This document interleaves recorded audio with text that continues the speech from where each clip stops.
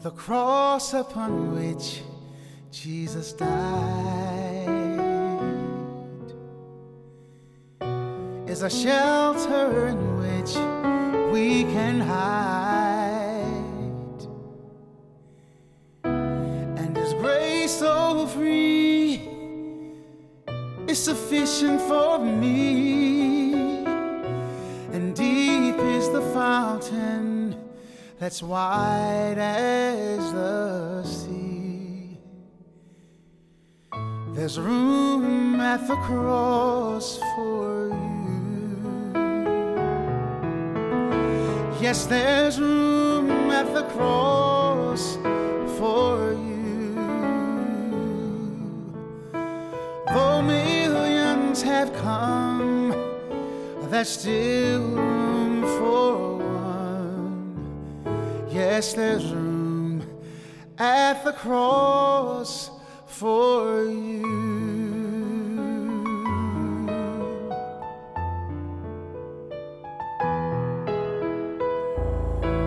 Though millions have found Him a friend and have turned from their old life of sin, still the Savior awaits to open the gates to welcome the lost before it's too late. There's room at the cross for you. Yes, there's room at the cross for you. Though millions have come, there's still room for one. Yes, there's room at the cross for you. There's room at the cross for you. Yes, there's room at the cross for you. Though millions have come, there's still room for one. Yes, there's room at the cross for you.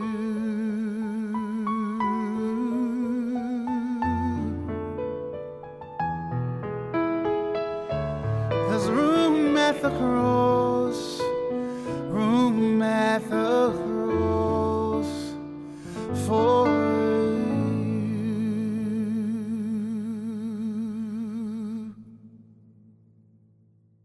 Today's sermon is pre-recorded. An end to self-absorption.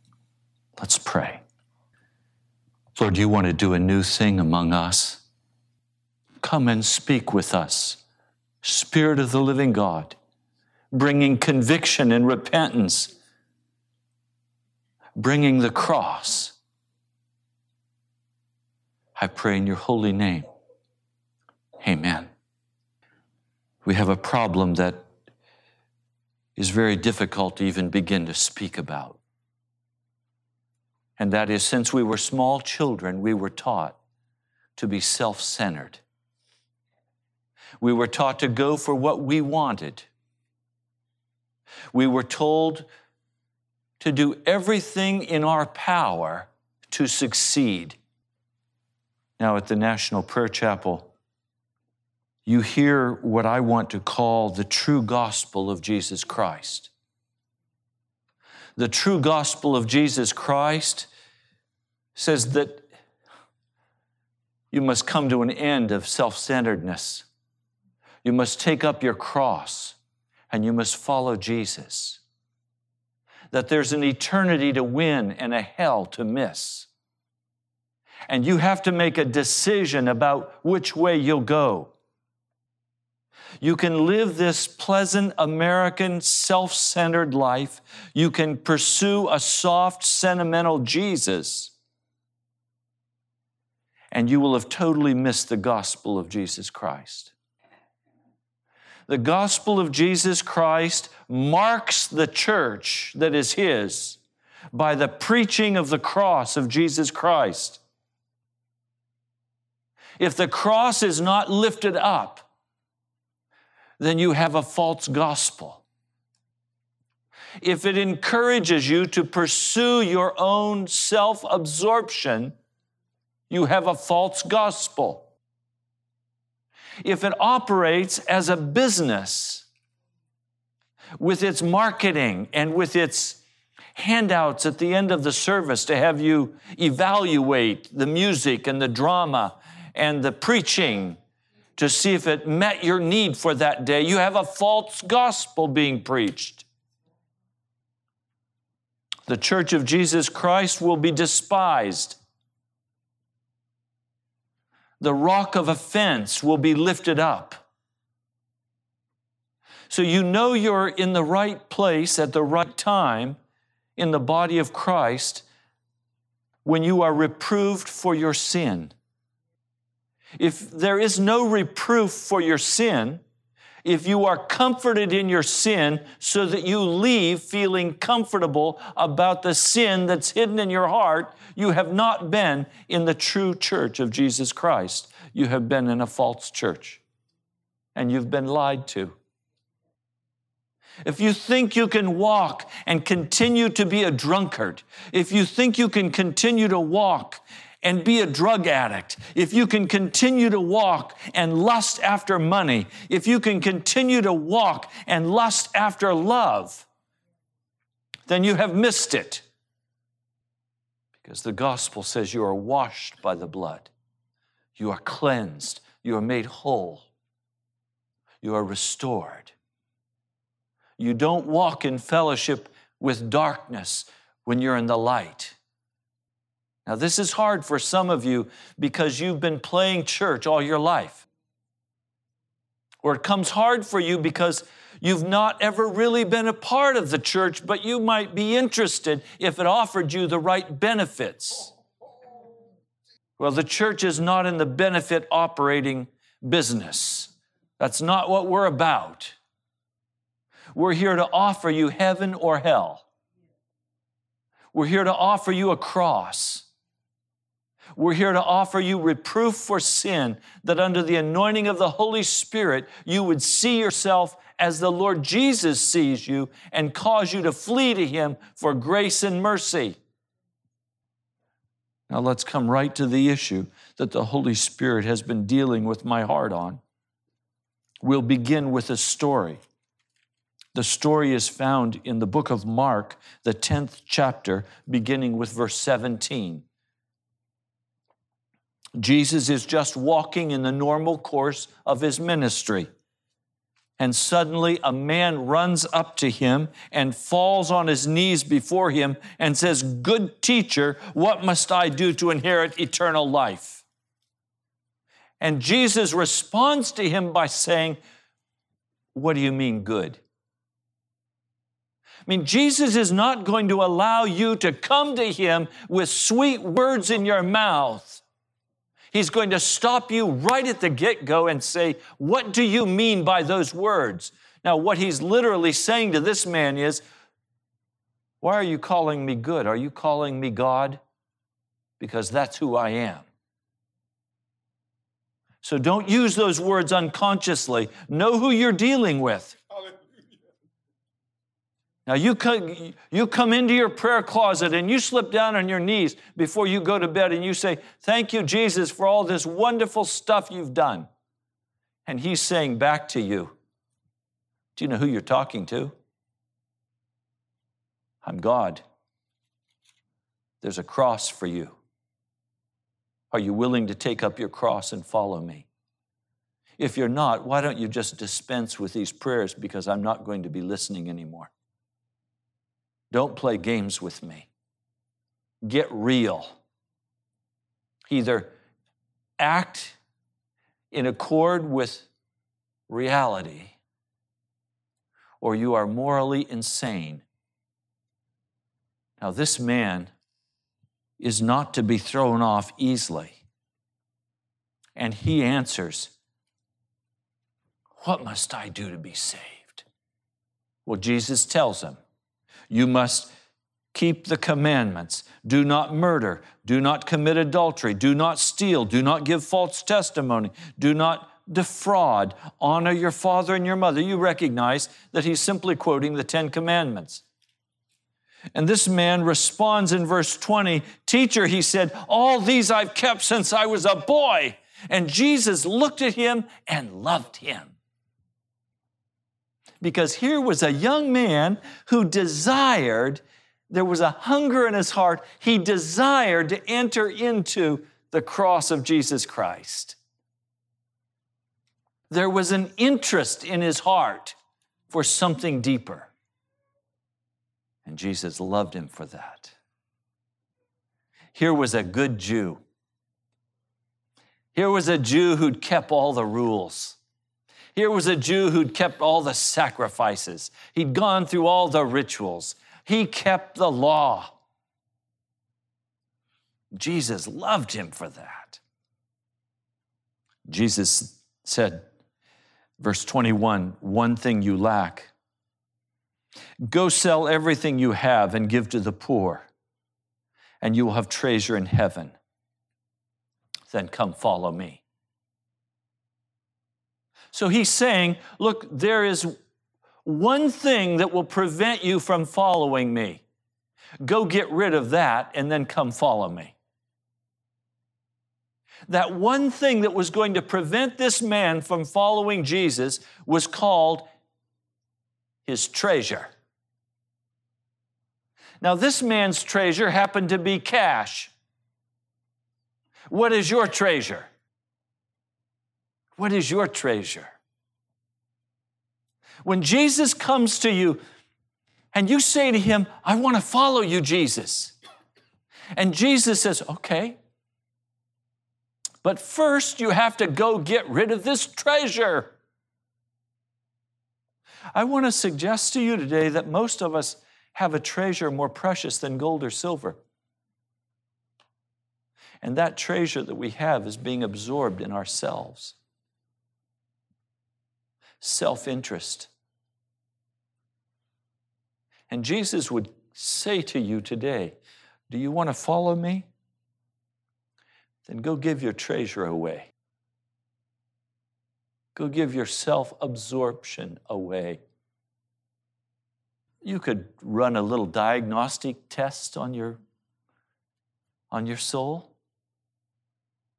When you're driving down the road, what are you thinking about? Are you thinking about yourself? Your plans? Your problems? Your issues? Are you thinking about your strategies for success? Are you thinking about your options? Then you're self-absorbed. When you go into the prayer closet and you get on your knees, what's the first thing that flows out of your mouth? "Oh, God, help me."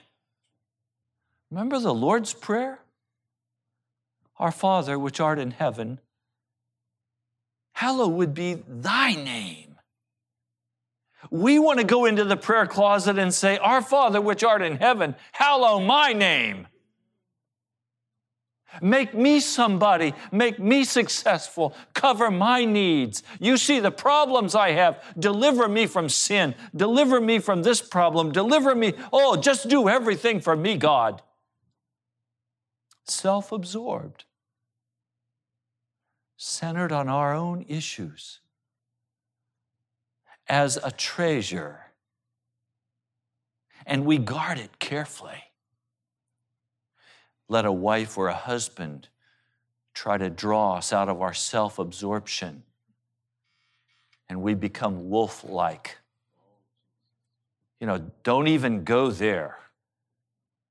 Leave that alone. Don't you know I'm tired? Don't you know I need just a little bit of time to relax and have my own space? Don't ask me to take care of the children. What have you been doing all day? Self-absorption. In our hearts and minds, replaying over and over and over conversations we've had in the past. None of you would do that, would you? Thinking up new answers that you could give for that person.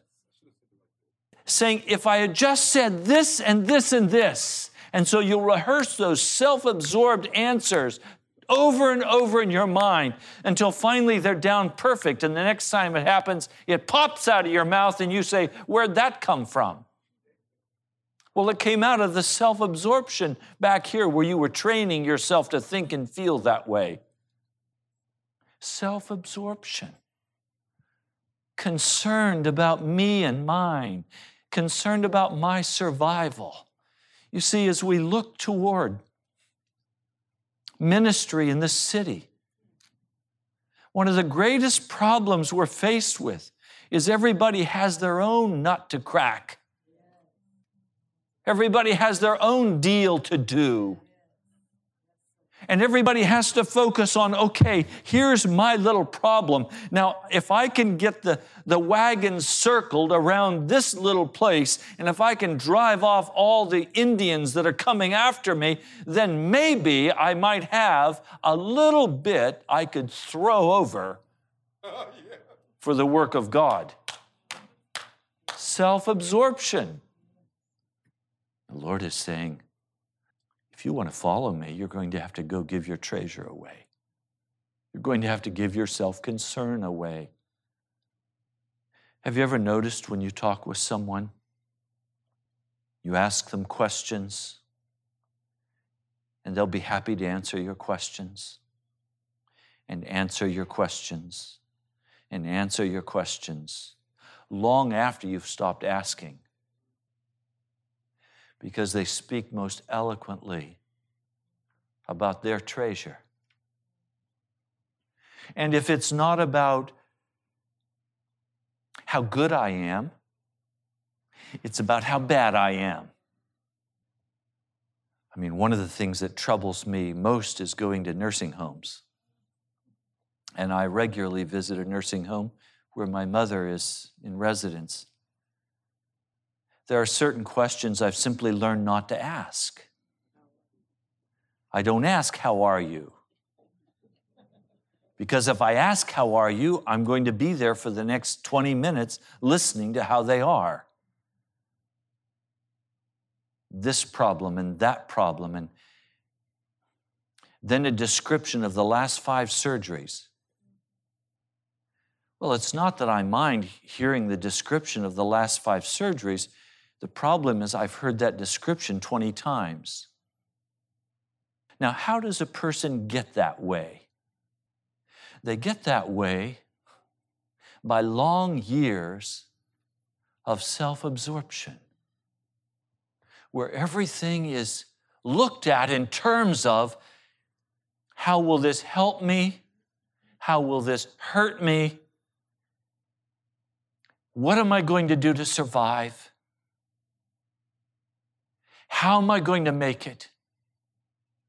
And then finally, when they get to the nursing home, it's boiled down to, do they have to give me that tuna fish 3 times a week? Why do they have to give me cookies that taste so bad? Okay, it's all right. Next week, we'll bring in your favorite cookies. And suddenly, the sun is out. Do you understand what I'm saying? People don't become that way when they move into the nursing home. They're that way when they move in. We're that way as we walk in our self-absorption.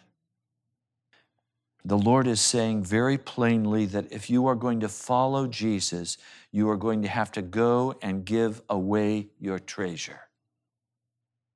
If it's money, you're going to have to give away your money. Now, it's interesting to me that Peter lived in a relatively large and prosperous home for his day.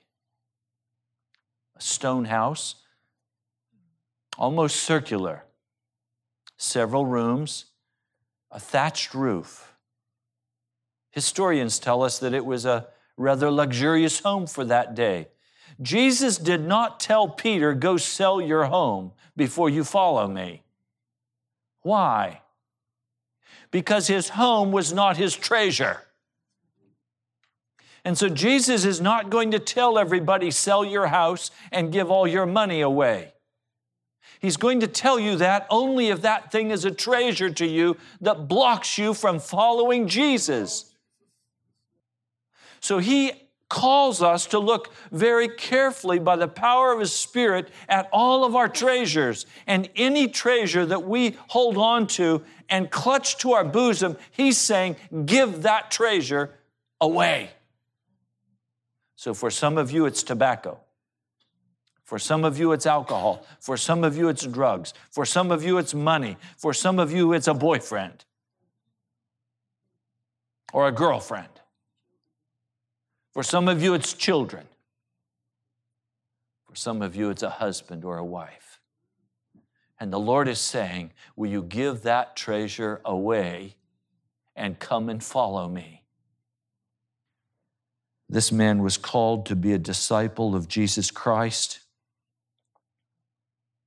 But in verse 22, it says, he went away sad because he had great wealth. Now that's the cutting place that we've come to. Are you willing to accept the call of Jesus Christ to take up your cross and follow him and give away your treasure? Or is your treasure so precious to you that you're going to hang on to your treasure and walk away from Jesus with a heavy heart and a heavy face? Does it ever seem to you that the world revolves around you? Your choices and your desires? Do you ever find yourself trying to force others to conform to your world? Do you ever find yourself becoming impatient with another because they aren't doing it your way? Well, let's look together at the writing of the Apostle Paul regarding this. It's found in 1 Corinthians. 1 Corinthians, the 13th chapter. I want to take a few moments and speak today about this issue of self-sacrificing love, because that's really what it's all about. It begins, if I speak in the tongues of men and of angels, but have not love, I am only a resounding gong or a clanging cymbal. He's saying, look, if I don't have a heart that is willing to give away my treasure and follow Jesus, then all of the outward pretense of being a wonderful, good person is like an empty sounding gong. There's no reality to it. If I have the gift of prophecy and can fathom all mysteries and all knowledge, and if I have a faith that can move mountains but have not love, I am nothing.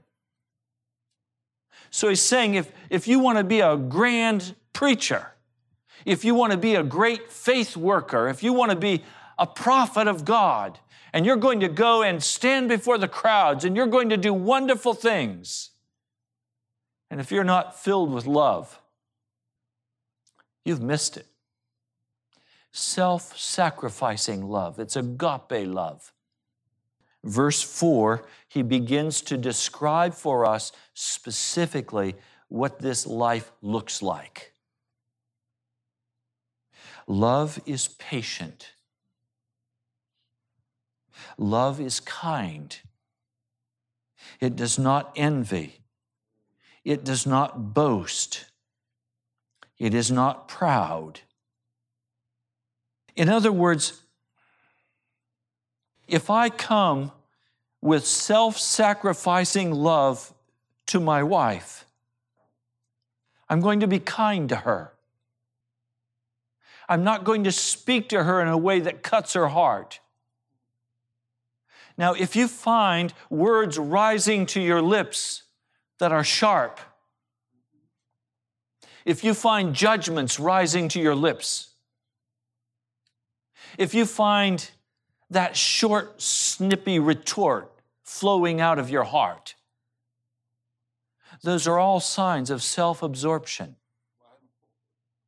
Those are the defenses we use when we have not yet given up our treasure. So you can say, I'm going to follow Jesus, but if your attitude is still one of haughtiness and pride, you're not following the Jesus of Scripture. You're following the sweet, sentimental Jesus of the false gospels. Now, let's be clear about this. When I choose to give away my treasure and I follow Jesus, I take up the cross and I follow Him to Golgotha and I die there, the Scriptures tell me I am a new creature in Christ. The old has gone and the new has come. So if you are still overflowing with self-concern and self-absorption, the new has not yet come, which says you haven't yet taken the cross. You're still playing games with God. You may not have walked away like the rich young ruler, but you're sure thinking about it. Love is patient. Love is kind. Let's put it another way. Self-sacrifice is patient. Self-sacrifice is kind. Self-sacrifice does not envy. Self-sacrifice does not boast. Self-sacrifice is not proud. And now we come to chapter 13, verse 5. And this puts the clinch on my heart, and I trust in yours. Self-sacrifice is not rude.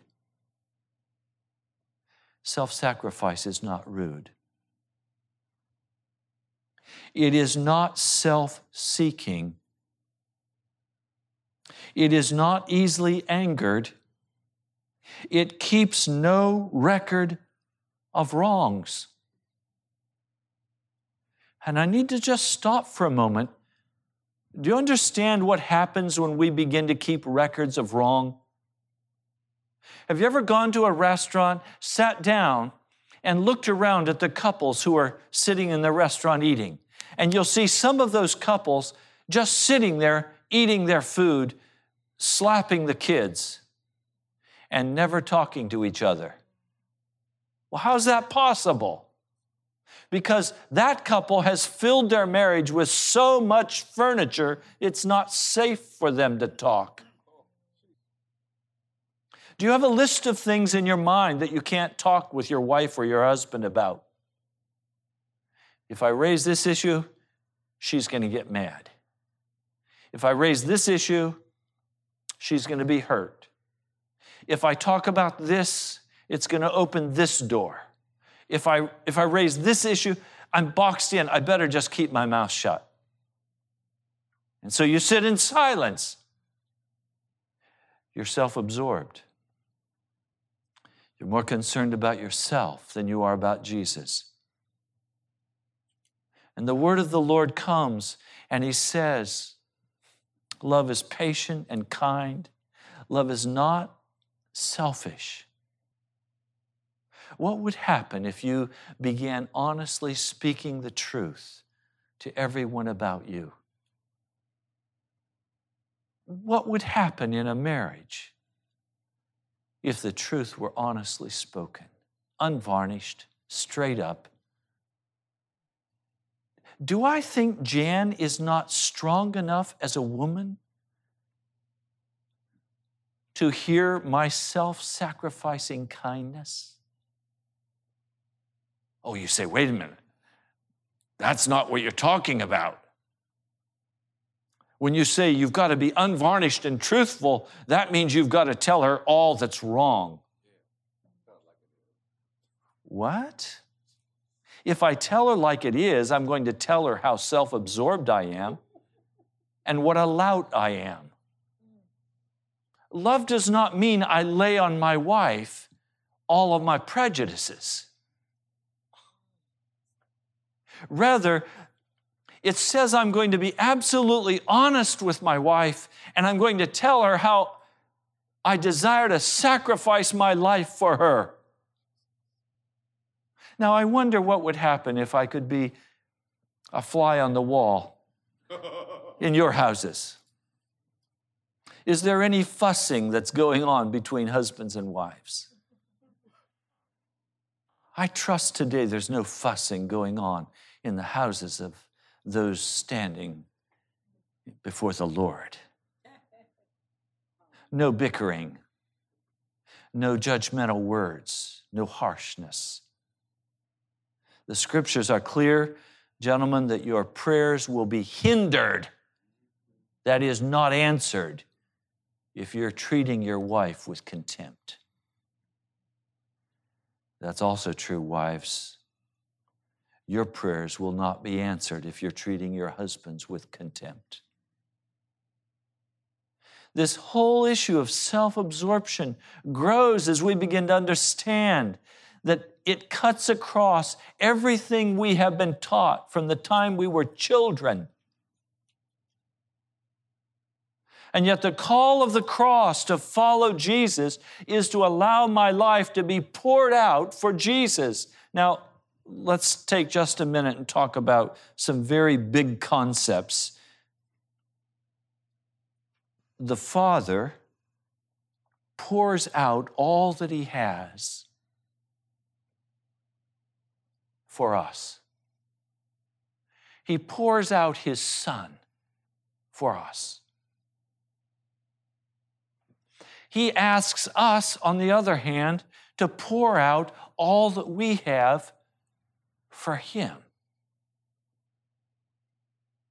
So when you look at the Godhead, you're seeing one God expressed in three persons, and each of those persons totally pours Himself out. The Holy Spirit, He's been here now for 2,000 years. We know much less about the Holy Spirit than we know about Jesus, who was only here for 3.5 years. How can that be possible? Because the Holy Spirit has not come to make something of Himself. He has come to pour Himself out for Jesus Christ. So Jesus came and poured Himself out for us and for the Father. The Holy Spirit comes and pours Himself out for Jesus and for us, because He makes intercession with groans, according to Romans, the 8th chapter, on our behalf. So you have a picture of a Godhead where these three persons, their only focus, their only purpose for being seems to be to pour themselves out. And then He comes to us and He says, now it's your turn. Will you pour yourself out? And we say, oh, but Jesus, I have these treasures over here. I have this money. I have this habit. I have this goal. I have something. Jesus, I can't pour myself out for you because I've got these other things. Jesus, understand, I'm a busy person. Understand, Jesus, that I can't step deeply into your spirit and take seriously what you're saying about the cross because I've got business to take care of. It's this self-absorption. Charles Finney discovered that revival never came until he preached every night of the week. We blanch at 2 nights Revival is not going to come that way. Can I tell you why? Because we are so self-absorbed and our culture is so narcissistic that as soon as we leave the house of God, everything begins to reach out and grab a hold of us and try to suck our blood out.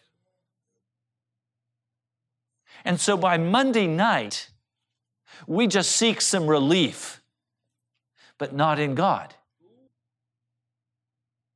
And then we're up at it again, pounding away to make the money, to pay for the lifestyle on Tuesday. We have no time Tuesday night to come into the presence of God.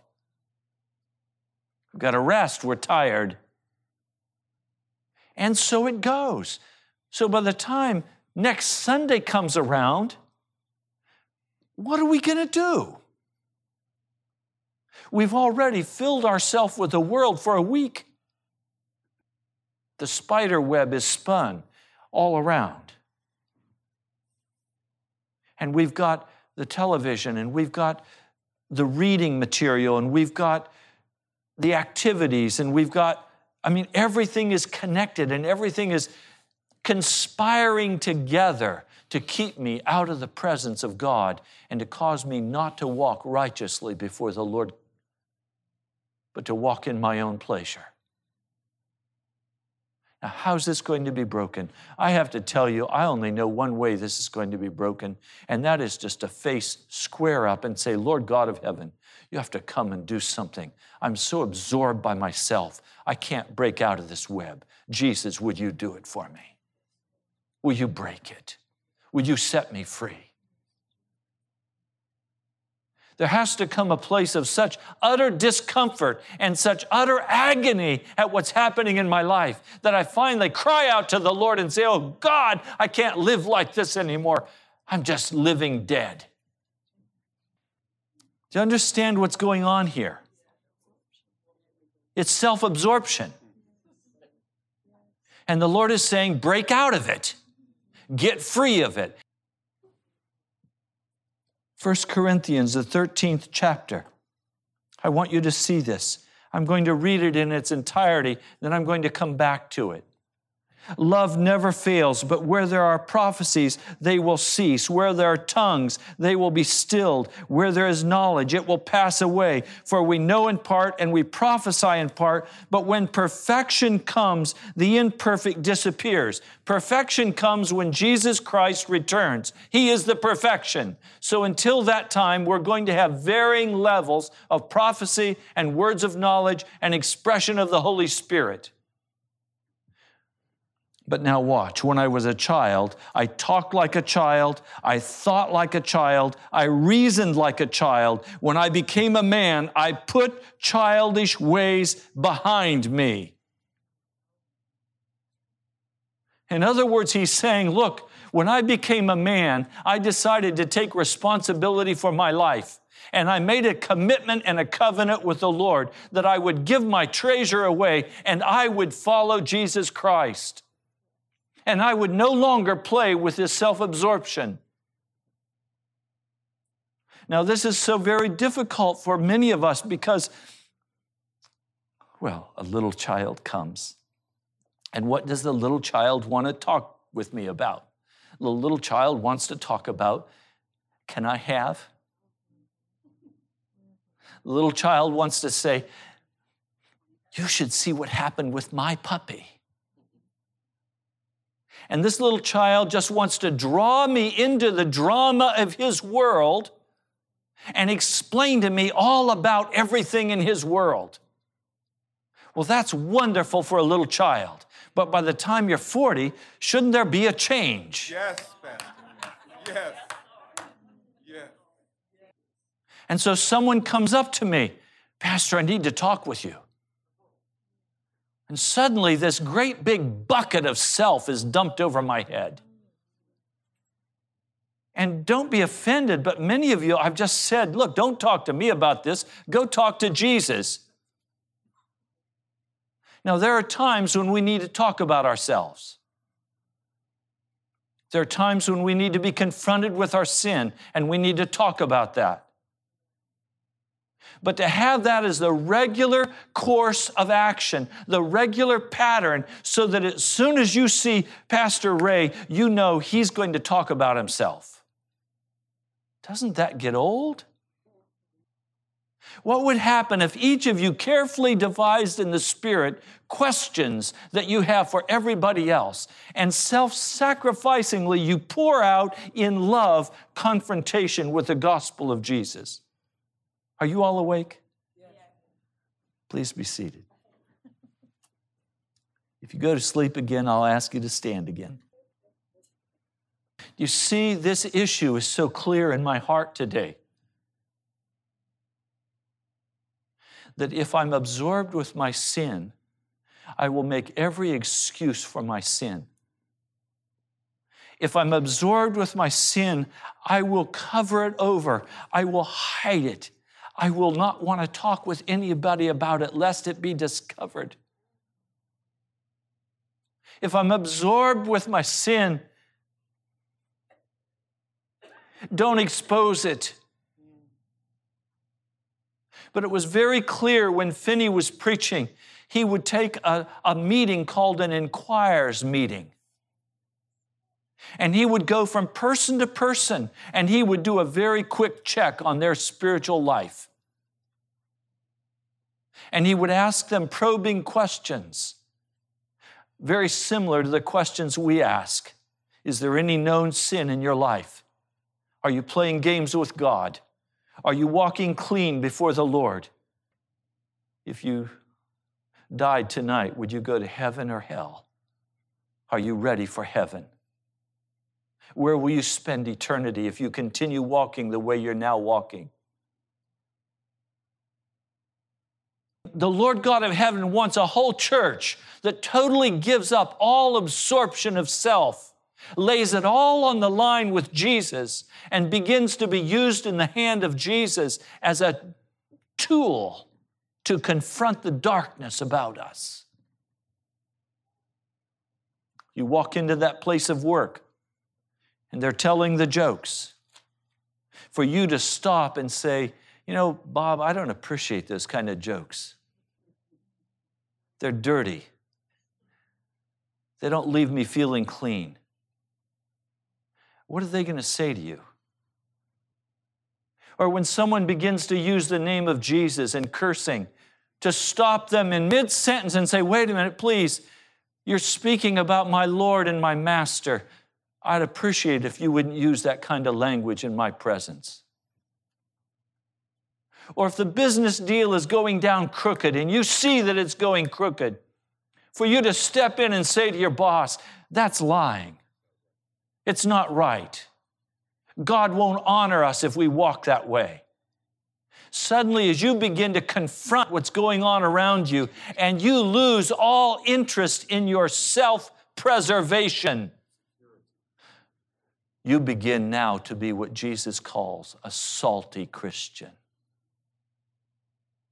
A salty Christian. When I was a child, I talked like a child. I thought like a child. I reasoned like a child. That is, I said, how can this be advantageous to me? How can this help me? I'm the center here. When I became a man, I put childish ways behind me. Now we see but a poor reflection as in a mirror. Then we shall see face to face. Now I know in part, then I shall know fully, even as I am fully known. In other words, the Lord God of heaven looks at me and He knows me fully. But when I look at Him, I don't know Him fully. And He's saying, while you don't know me fully, will you go give your treasure away and come and follow me? Will you follow Jesus Christ? Will you confess your sin? Will you repent of your wickedness? Will you turn aside from your self-absorption? Will you give your treasures to Jesus? Will you walk honestly before Him as a disciple Now, I know as I speak today that there are many of you in this congregation who have very specific sins that you're struggling with. And in your mind, you have made accommodation for those sins. You have said, I can do a little bit of this and it's okay. I can have this attitude, I can handle it. I don't have to come face up, get clean, expose it all, take my medicine, and say, Jesus, I'm yours. How long will you play with that thing? Oh, how I remember as a child, I stole some candy from my mother. Boy, that pierced my conscience. I knew I was in trouble, but I did not have the courage to go to my mother and say, I stole the candy. Finally, she came to the boys and said, who stole the candy? Then I was in an Achan situation. It was too late. Judgment was going to come upon my head. And I raised my hand and said, I stole it. Well, Raymond, thank you for saying you stole it, but you know there's a punishment. And this is to help you never do it again. And out came the razor strap. What I'm trying to suggest to you today is that there's a place long before judgment comes to get clean with God. That when I began to have those prickings of conscience, when I began to have those convictions of sin, when I would lay down at night in my bed in my Father's house, I knew I was a thief. In the morning when I got up, I knew I was a thief. Had I gone then to my mother or my father and told them that I could not live with this sin anymore in my heart, and that I confessed it freely and was prepared for any punishment they would choose to give me, I can tell you they would have taken me on their lap and hugged me in their arms and said, you have been punished enough by your guilty conscience. But because I held on to my sin and did not voluntarily step forward, the judgment of God fell on me. Now, it did cause me to not steal again because it was too painful a price. Today, do you have those kinds of sins in your heart? Have you turned aside from the living God of heaven? Have you been playing with sin in your heart? Are there things He's asked you to step into and you have refused to step in? Are there treasures that you are holding back in your own life, in your own arms, and you're saying, I'm not going to give that treasure to Jesus. I'm going to have it my way. Is this self-absorption an idol in your life? So that everything is based on what you feel and what you think and what you want? Are you willing to give that treasure away? And are you willing to follow Jesus? Mighty God, I plead today your mercy over us. Lord, not that we might be able to continue in our sin, Lord, but mercy that would wash and cleanse and break free. Mercy that would take the form of conviction and release us by the blood of Jesus. Oh, Lord God, I desire with all of my heart to follow you. I bring my treasures to your cross and lay them down. Mighty God, would you rule over my heart? Thank you, Jesus. I pray in your holy name. Amen. Thank you so much for joining us today. You've been listening to Pilgrim's Progress, brought to you by the National Prayer Chapel in Woodbridge, Virginia. Write to us at the National Prayer Chapel, Post Office Box 2346, Woodbridge, Virginia 22195, or visit us online at nationalprayerchapel.com. God bless you. We love you.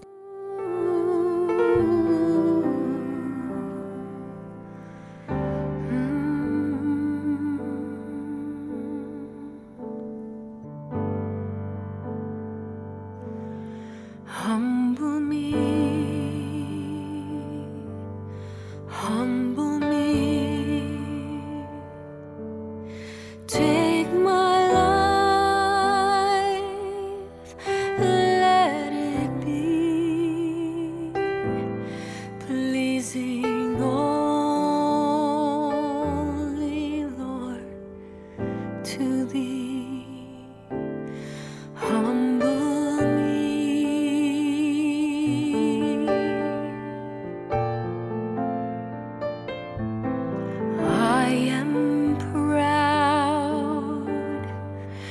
I am hard, Lord, my heart is torn and scarred.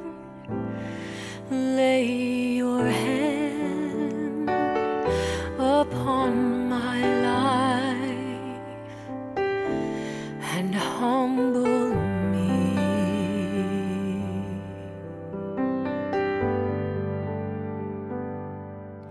Humble me when you see me swiftly straying. Draw me near that I may hear your Spirit saying,